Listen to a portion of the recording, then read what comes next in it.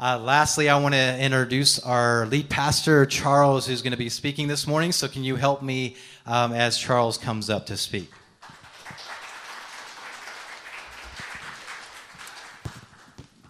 Thank you for the applause. Maybe you should wait until after. Can you put this up a little bit? Thank you. So, welcome to this to the river on this little bit of a gloomy Sunday. Yeah. Mike. Thank you, Mike. So today is an important day because this is the last Sunday before we wrap up our. See, even the iPad agrees. We're wrapping up 20th anniversary giving campaign at the end of the month, as we have been telling you over the past 3 months. We started this campaign last fall because we have to move out by end of September. We only have about 8 more months here. So no need to feel stressed. As I said, for most of our history, we've kept moving around, renting different places. We know we can handle this. How many of you have done this, like moving around, right? I mean, we've done this. We can do it. But we did this giving campaign because the amount we can raise will determine the kind of options we can afford. Makes sense, right?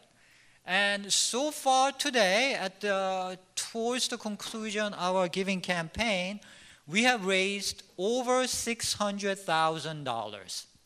Isn't that great? Now I think you can applaud. Yeah? Applause to yourself. I think this is a tremendous amount for a church our size. To give you some context, the last time we did a giving campaign like this was 10 years ago, when we were like 10 times the current size. And at that time, we raised $2 million, which we were able to keep and able to sustain the deficits we have. And that was great, right? But we raised like 1/3 of that with our size. So that's really great, don't you think? Yay! I think you all gave tremendously. People in this church believe in the river. You give them generously, ranging from $20 to $200,000. And I do have to mention our sister church in Boston. They gave us $5,000. Thank you, Reservoir. That's the church that we come from, our mother church, so to speak. So we appreciate every dollar and every heart behind the giving. One thing though, we had only about 40% member participation in this campaign, and we really wanted 100% participation because it matters. We are in this together financially as well as in other ways. I know every member values this church and puts their heart in it. I see it from all the volunteering, and everyone is really trying to pull together. But I heard that one reason for low participation is just not knowing like exactly what to do. Like some folks feel uneasy because unless they feel like they can give tens of thousands of dollars, it really doesn't even matter. Doesn't move the needle. It's not worth it. It can even feel like what you can actually afford to give to the church is not commensurate with how much you really value the church. And so you just don't know what to do, and you feel frozen. That's some of the feedback we have gotten. And I just want to make it very clear today is that what is meaningful to you is meaningful to us, right? What is meaningful is your heart, your participation. And for some of us, $20 is meaningful, right? And for some others of us, even $10,000 may not be that meaningful, right? You can see such scenarios. What is meaningful is your heart. What Jesus said is, where you put your money, there your heart is. And that's what we want, the heart. So if you can just give $5, that's still great. We appreciate it. We just want this sense. We are in this together. Right?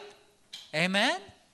So that's what we value, the participation. So it's not too late.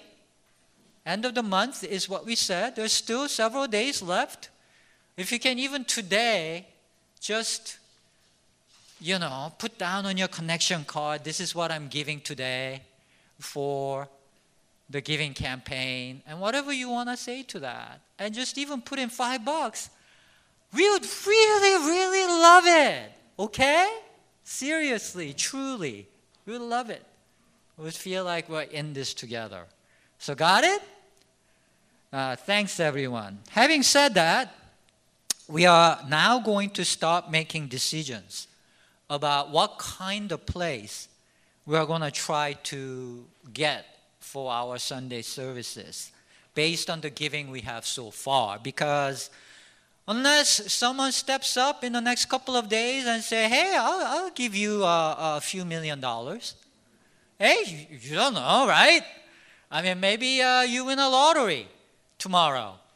Maybe the bonus season goes wild and you find out tomorrow that you're just getting paid millions of dollars. Who knows, right? So we don't want to exclude such possibilities.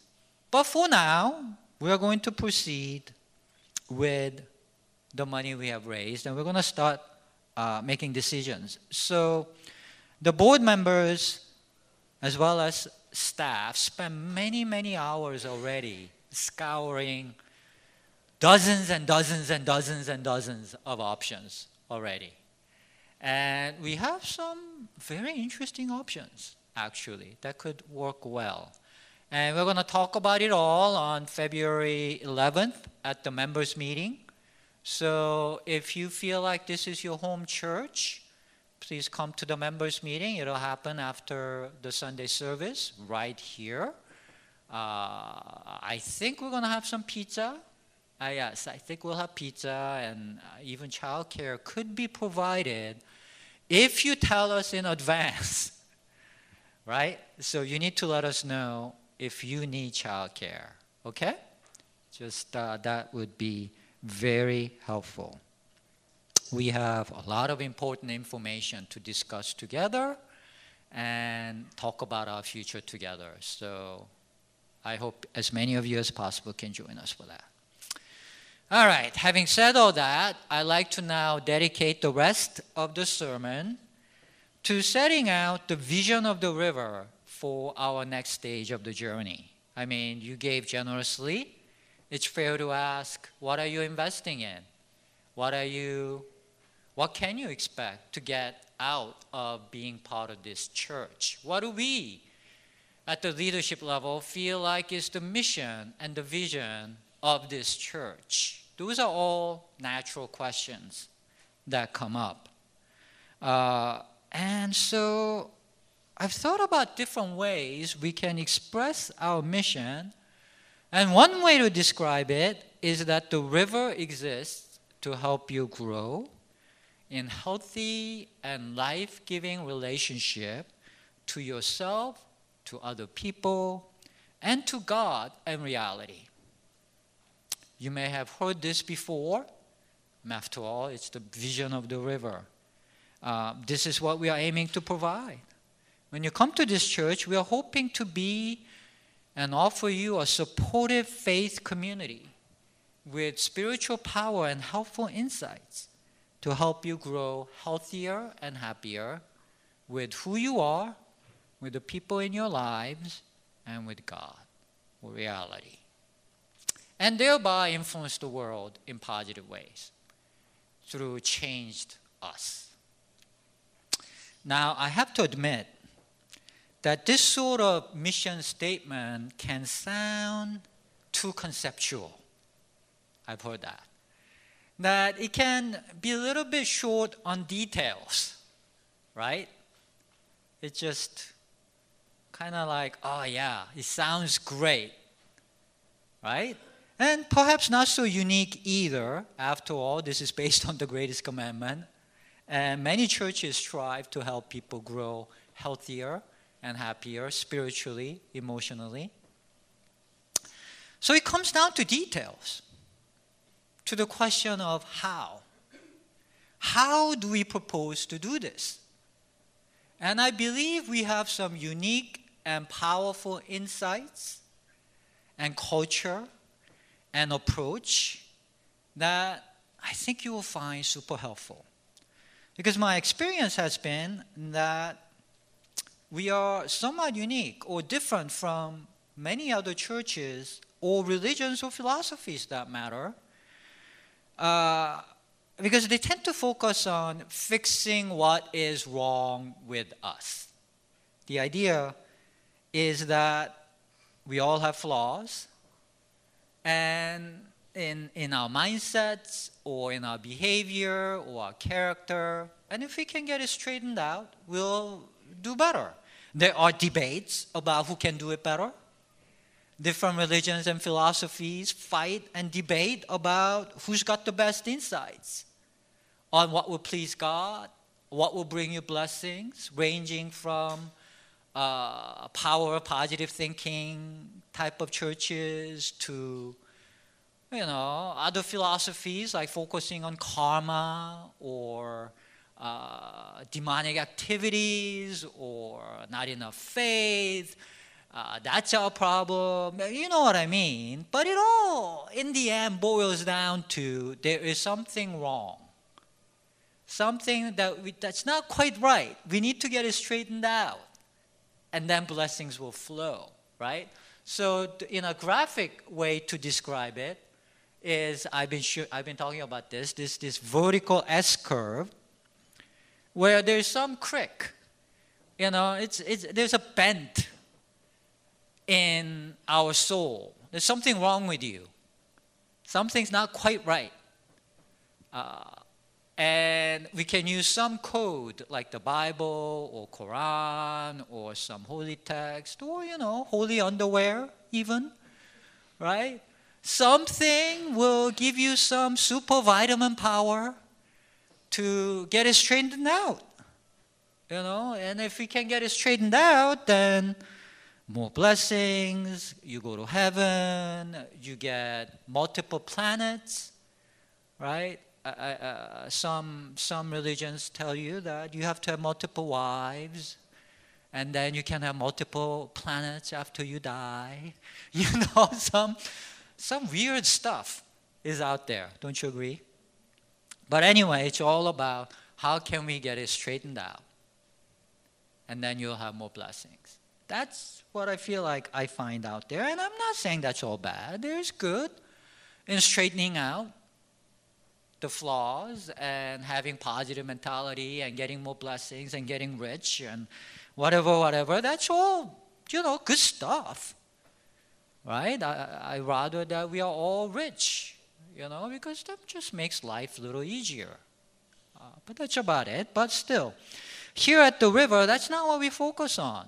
We believe that the focus of the gospel is not so much about fixing what is crooked, but really more about highs and lows becoming flat. And we believe this because the Bible tells us that the way to receive Christ, who gets rejected even by God's own people, is to quote Prophet Isaiah, "Prepare the way of the Lord, make ready a highway for our God. Every valley must be lifted up, and every mountain and hill made low." That it's about highs coming down and lows coming up. This is not straightening out the flaws. This is flattening things out.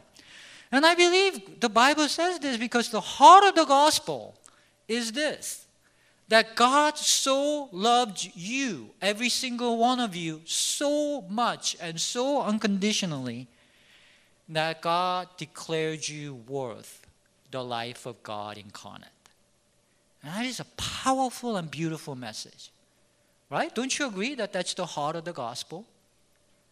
It's beautiful. And that makes nothing and everything out of all of us.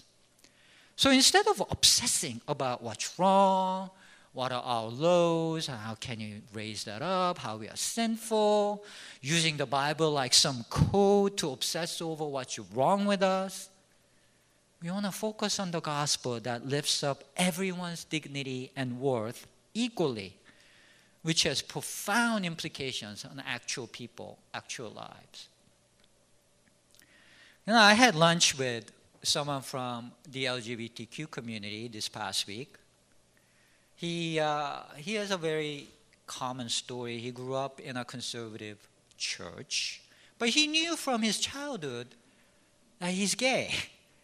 And because of his culture and his love for family and God, that he tried very hard to date girls, try to marry a woman, just because of his convictions. But none of it ever worked out. And I think that's because deep down he knew that that would be very destructive to himself and whoever he married. And I can tell you I have talked to many people who have, because of their love for God and family and faith, have gotten married and even had kids, and it just all ended up in just terrible harm and destruction with people around, right? You can imagine how that would go after being married for 20 years and you just can't suppress yourself anymore and it just all falls apart. And that just causes it's just like a bomb goes off, right? It just causes harm on everyone all around. That's very common in LGBTQ community. But he didn't know what to do with being told that being gay is sin and condemned by God. Just a point of torment for him because he has real faith in God. He had real experiences of the Holy Spirit. His faith is real. So just put in a bind, if you can imagine. We talked about all kinds of questions and issues and Bible passages and all the stuff that people talk about.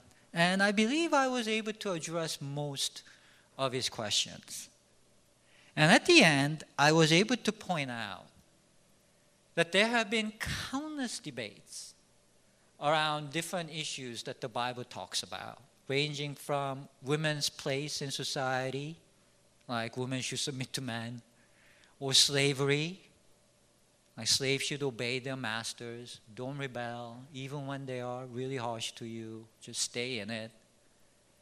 Or, divorce, or LGBTQ, and there just have been countless debates on different sides of these issues. But no one can disagree that the main thrust of the Bible is agape, unconditional love. We can debate about these issues all over the place, but in the end, the greatest commandment upon which everything the Bible is built on is agape. Let me just quote you just a few verses. There are so many more, but let me just quote some. Agape yourself, agape others, and agape God. Upon this hangs every law in the Bible. The only thing that matters is faith expressing itself in agape. Anyone who does agape is born of God and knows God. Anyone who does not do agape does not know God, for God is agape. Now, these are very definitive statements, don't you think? Everything hangs on agape. It's the only thing that matters. God is agape. This is the only criteria that will decide whether you know God or does not know God. This is a very central issue, right? So we need to talk about this. What is agape? What makes agape so special? Wikipedia says, in Christianity, agape is unconditional love. And we all know Wikipedia is straight from the heavens, right?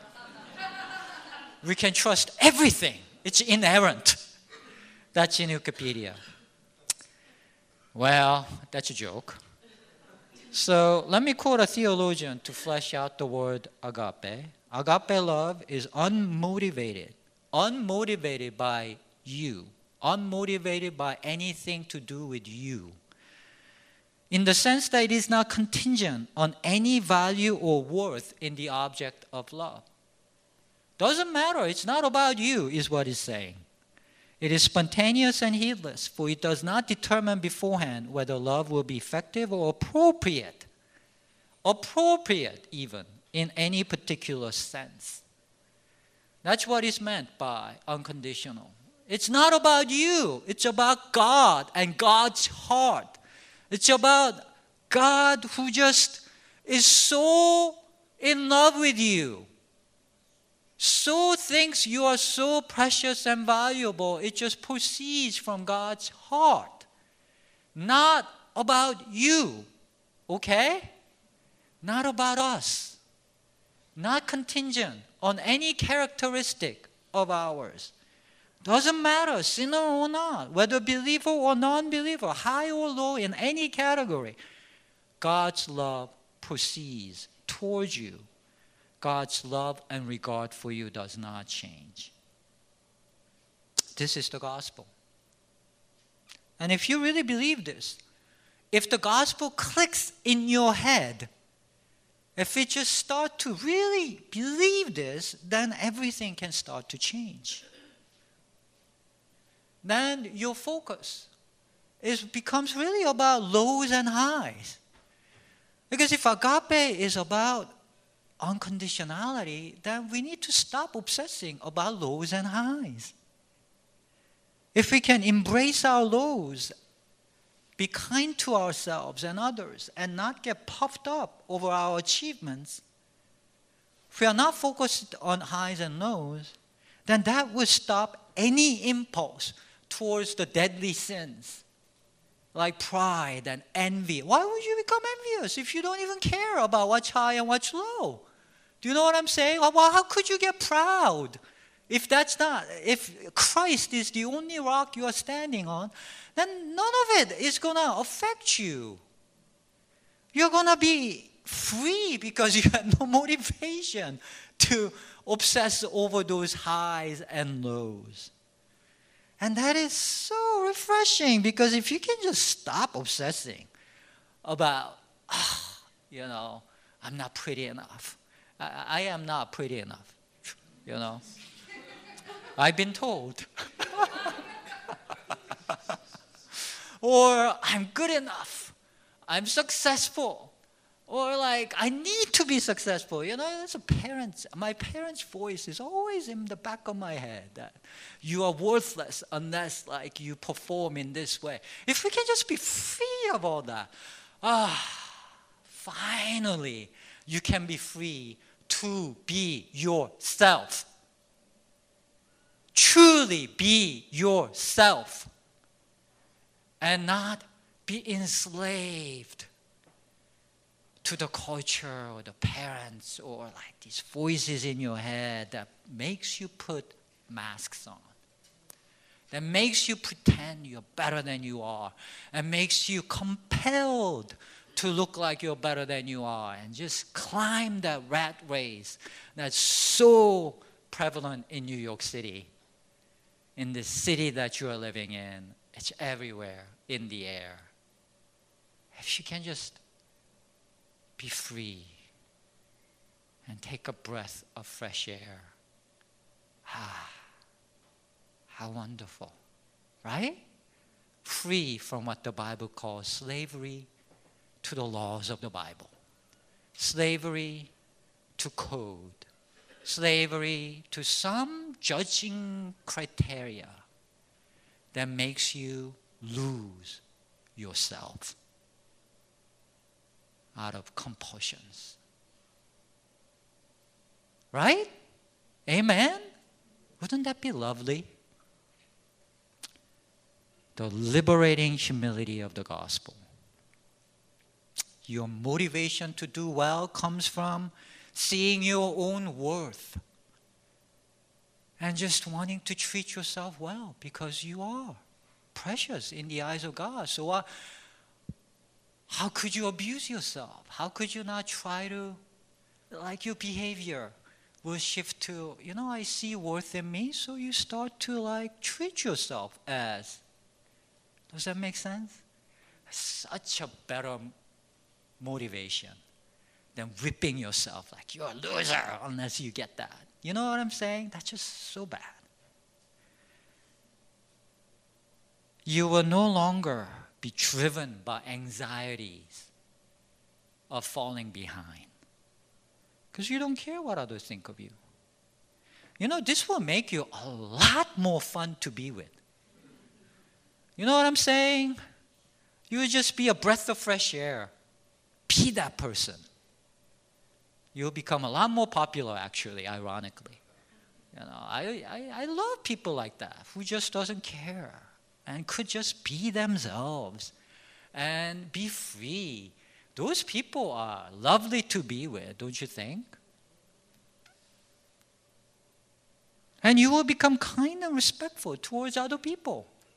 Because if you see them as worth the life of God incarnate, how could you abuse them? That just wouldn't go together, right? So all the sin goes away. The LGBTQ person I had lunch with, I was able to affirm him of God's love and delight for him as he is because of agape mentality. That God's morality is not code-based. As the Bible says, agape does no harm. Therefore, it is the fulfillment of the laws of the Bible. What does that tell you? The laws of the Bible is effect-based. Does it harm? That's the criteria, not some code like holy underwear, right? Otherwise, we'll be banning rare steak and supporting slavery today if we really thought that this is the code that we have to follow, right? No, it's effect-based. And what causes harm? If an LGBTQ person marries, does a gay marriage, what harm does that do? I don't see any. It's the other way around.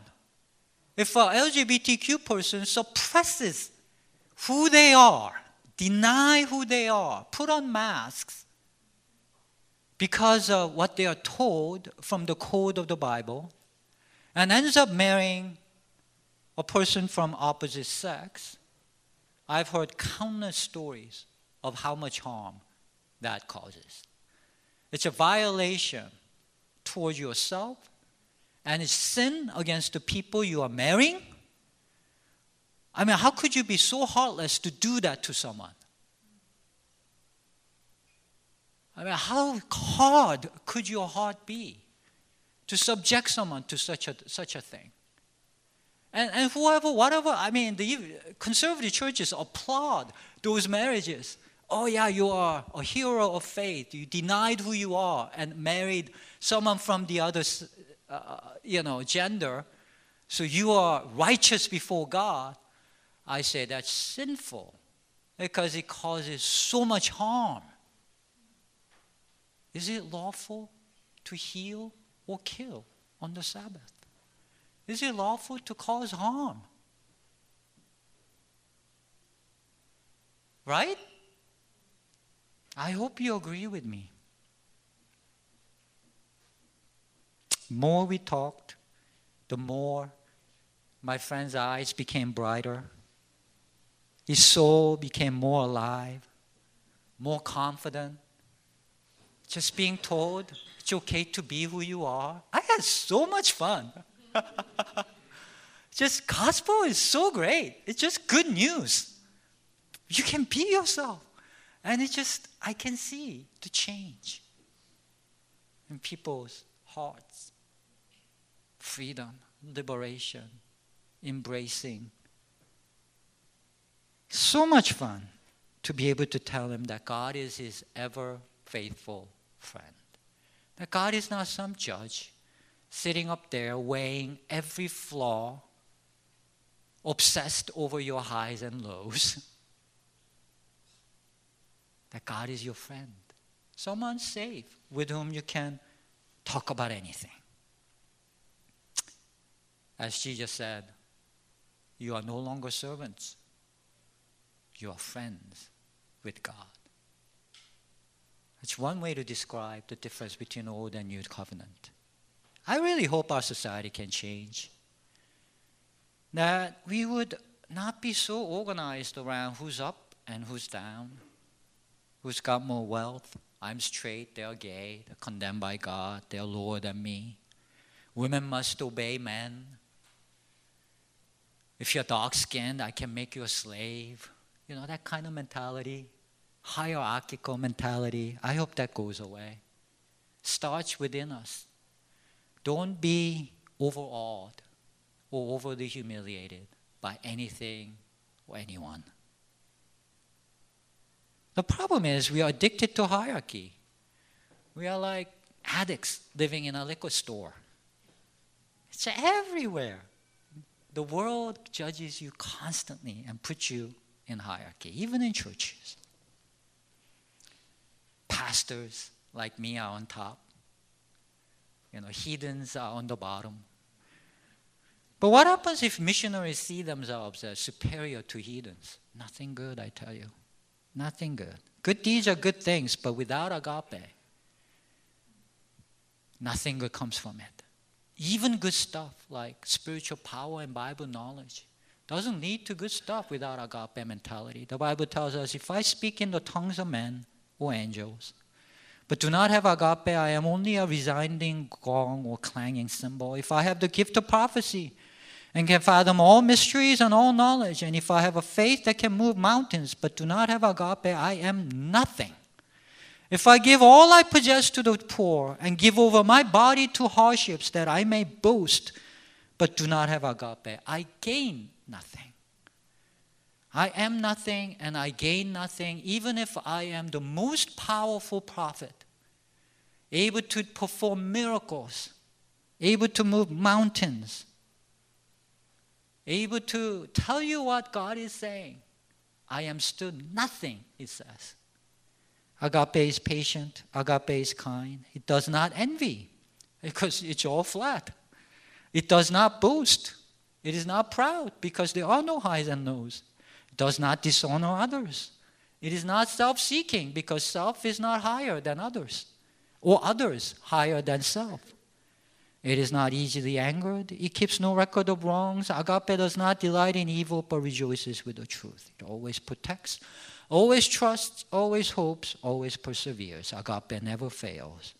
Now these three remain, faith, hope, and agape. But the greatest of these is agape.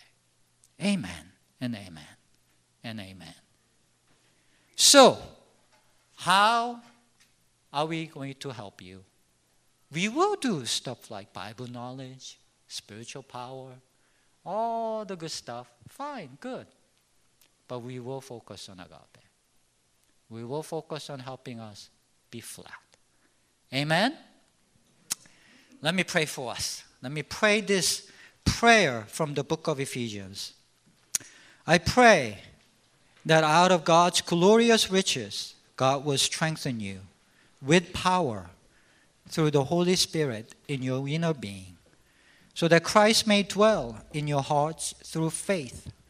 I pray that you, being rooted and established in agape, may have power, together with all the Lord's holy people, to grasp how wide and long and high and deep is the agape of Christ towards you. And to know this agape that surpasses knowledge, that you may be filled to the measure of all the fullness of God. Amen.